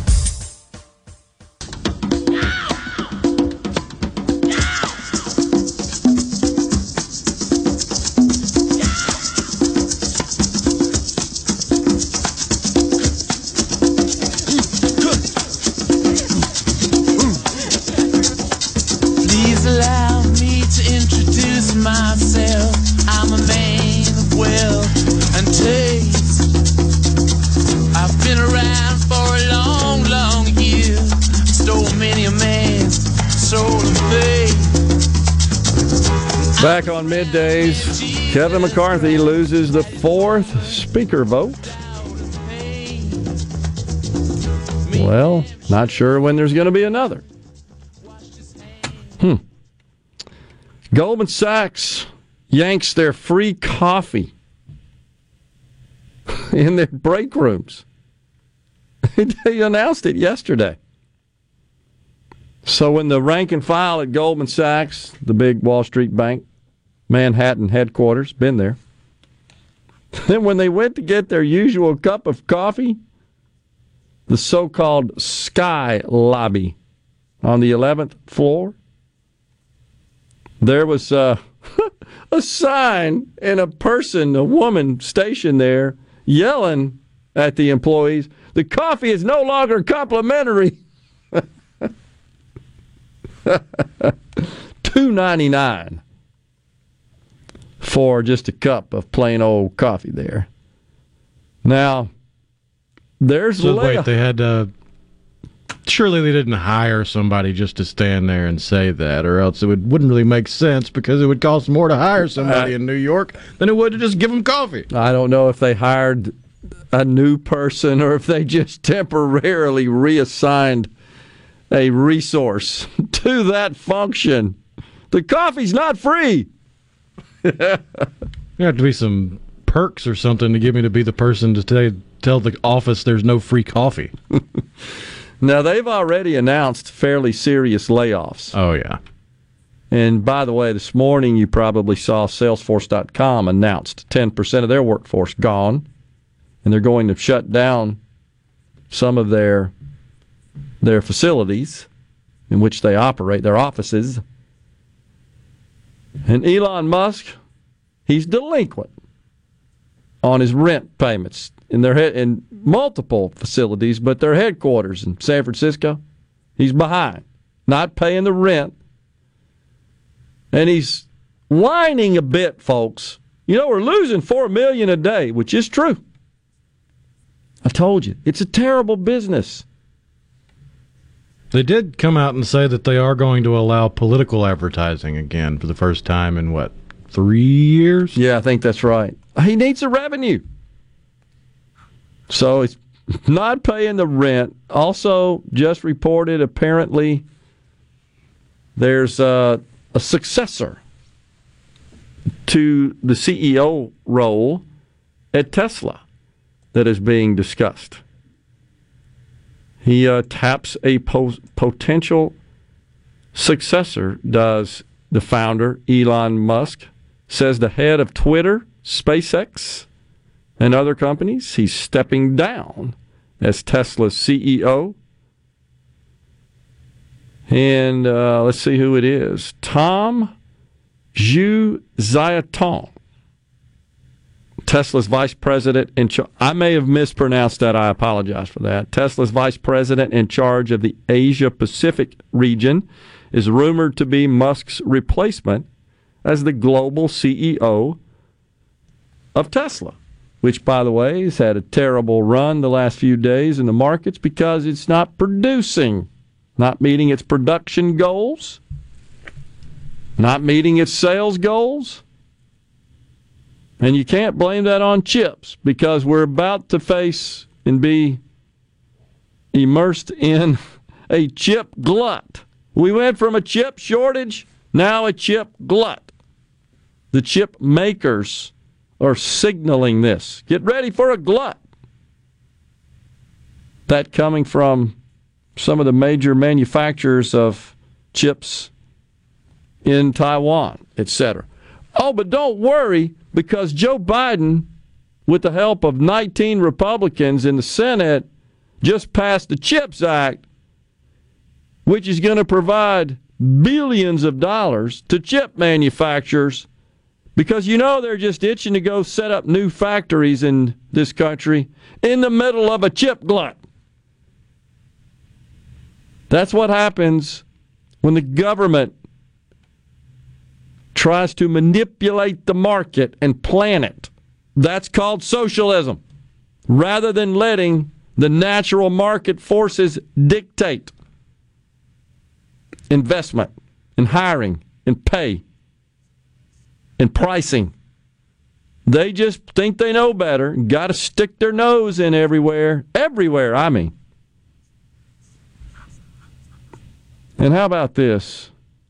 Biden and Mitch McConnell, they're in Kentucky today, together. They are touting a bridge project that is being funded under the infrastructure bill. That, too, received the vote of, it's either 17 or 19 Republicans in the Senate, without which the bill does not get enacted into law. A mere $1.2 trillion. So, Mitch, is this like the first project I've heard? There may be some others, but this is the first one that I'm aware of that got any news coverage. It just happens to be in Mitch's home state. And he and Biden, in a rare sign of bipartisanship, in this era of divided government, they're in Covington, Kentucky today, where they are announcing funding to upgrade the Brent Spence Bridge that links Ohio and Kentucky at that point in Covington. And they're bragging about this. Asked about the joint appearance, Mr. Biden said Monday that he and Mr. McConnell had been, quote, friends for a long time. Biden went on to say, it's a giant bridge, man. Nothing gets by that guy. It's a lot of money. It's important. There ain't but one problem. We don't have the money. I say once again, that never enters the discussion. Let me bring home that bacon, baby, and then let me go to the ribbon cutting, or the announcement in this case. And it's a day that ends in Y, so we have audio of Biden getting lost in his thoughts. Over 140 countries around the world. And so I'll paraphrase the phrase in my own neighborhood. The rest of the countries, the world's not a patch on our genes. If we do what we want to do, we need to do. Huh? What? We do need chip manufacturers in the United States, says Ricky in Aberdeen. Don't agree with it being government-backed. It's government bribe, let's be honest. And I'm not disagreeing with you, Ricky. I'd like to see as much production stateside as possible, and not just in chips, but a number of industries. But the fact is, we've made it, crazy as this sounds, more expensive and more difficult to do business in this country than China or Taiwan. So what the Democrats do is they say, well, let's enact all these regulations and all these taxes and all these other rules and policies that make it so dang hard to do business. You go across the pond, you go abroad to do it, and then they say, oh, please come back, here's some money. That's just dumb. That is dumb management right there. Maybe these chip companies would see fit to invest and set factories up in this country if you'd get the hell out of the way. But you can't do that because then your constituents get mad. Your woke constituents that see government as fit and proper to control the private sector. That's what they want. And just the number of conflicts like that and contradictions, if you think about government policy, it's the same with the Title 42 deal with respect to the border. I thought Biden proclaimed that the pandemic was over, victory.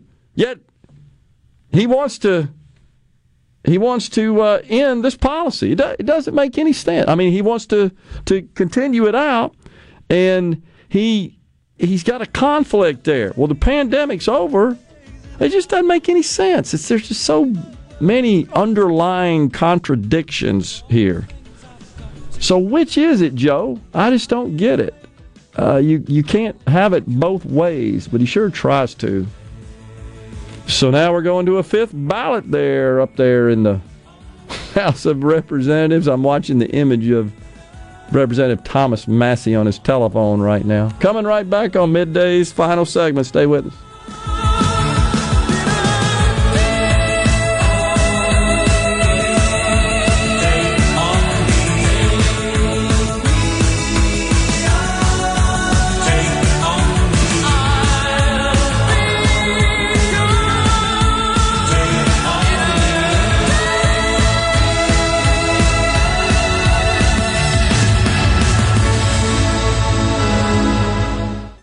You're listening to Middays with Gerard here on Super Talk, Mississippi.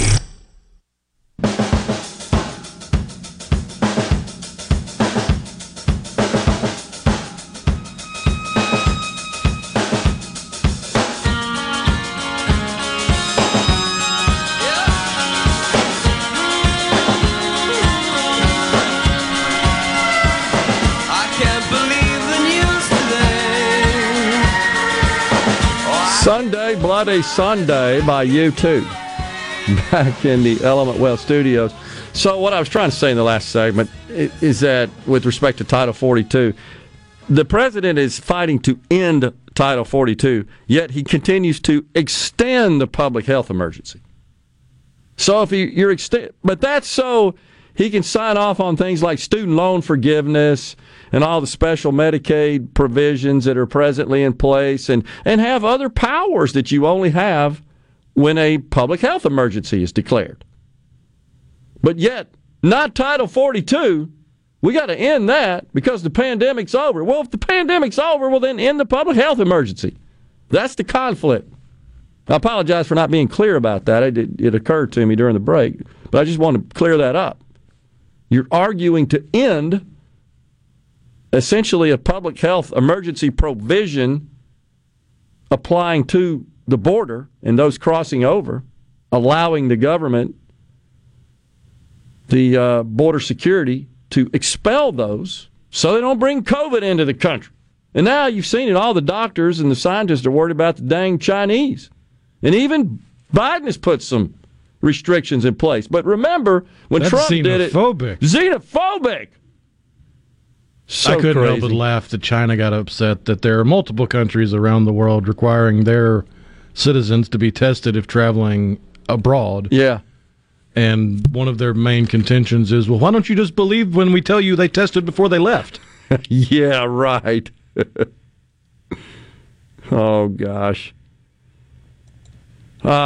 Speaking of chips, there is a microchip revolution that I believe is in the offing, which is good. It's a positive thing. We haven't seen nearly the capacity, the capability, the functionality of chip technology.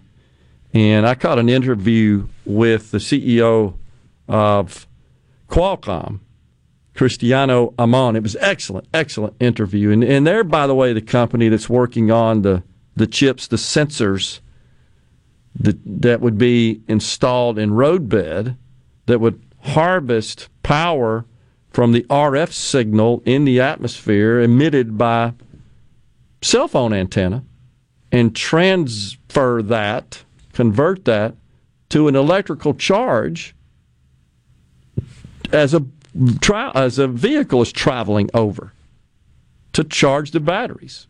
So there's never the need to stop, plug in, and charge. That's, I think, brilliant, novel. Now, that takes a while. That's not ready next week, like Joe and the Democrats, just what Commissioner Dane Maxwell was talking about. I support the development of all those technologies. I don't oppose electric vehicles. I oppose force prematurely, all in the name of political expediency and ideology is what I oppose. I am deeply concerned, guys, about 4 votes now, and who knows where it's going to end with respect to the Speaker of the House being elected in the U.S. House of Representatives, how that might impact the next election cycle in 24. You know the Democrats are going to absolutely plaster that in every ad, in every campaign. They're going to leverage that. See, these people aren't fit to govern. That's what we're going to hear. I mean, they're already saying it. But you know they're going to ratchet it up come campaign time. And it's effective because where it makes a difference is in those districts that we've already seen can go in both directions. They're not solidly in one party's category. And that's a column. That's concerning.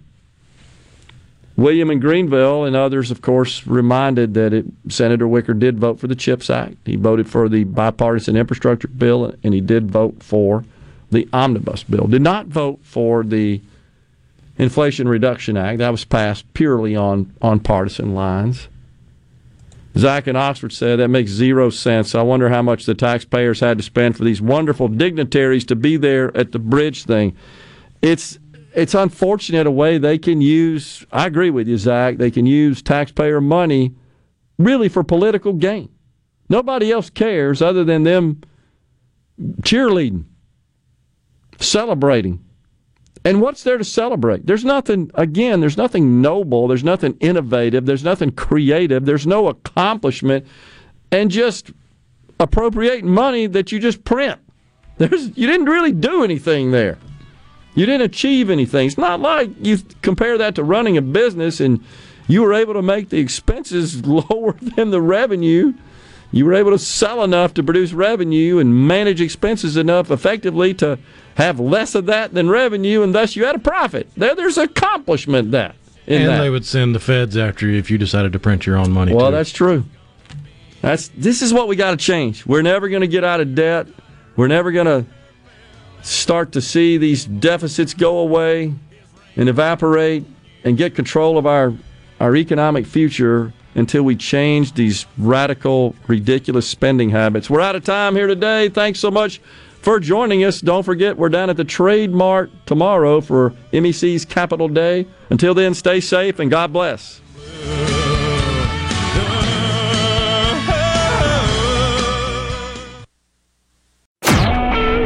SuperTalk Mississippi Media Production.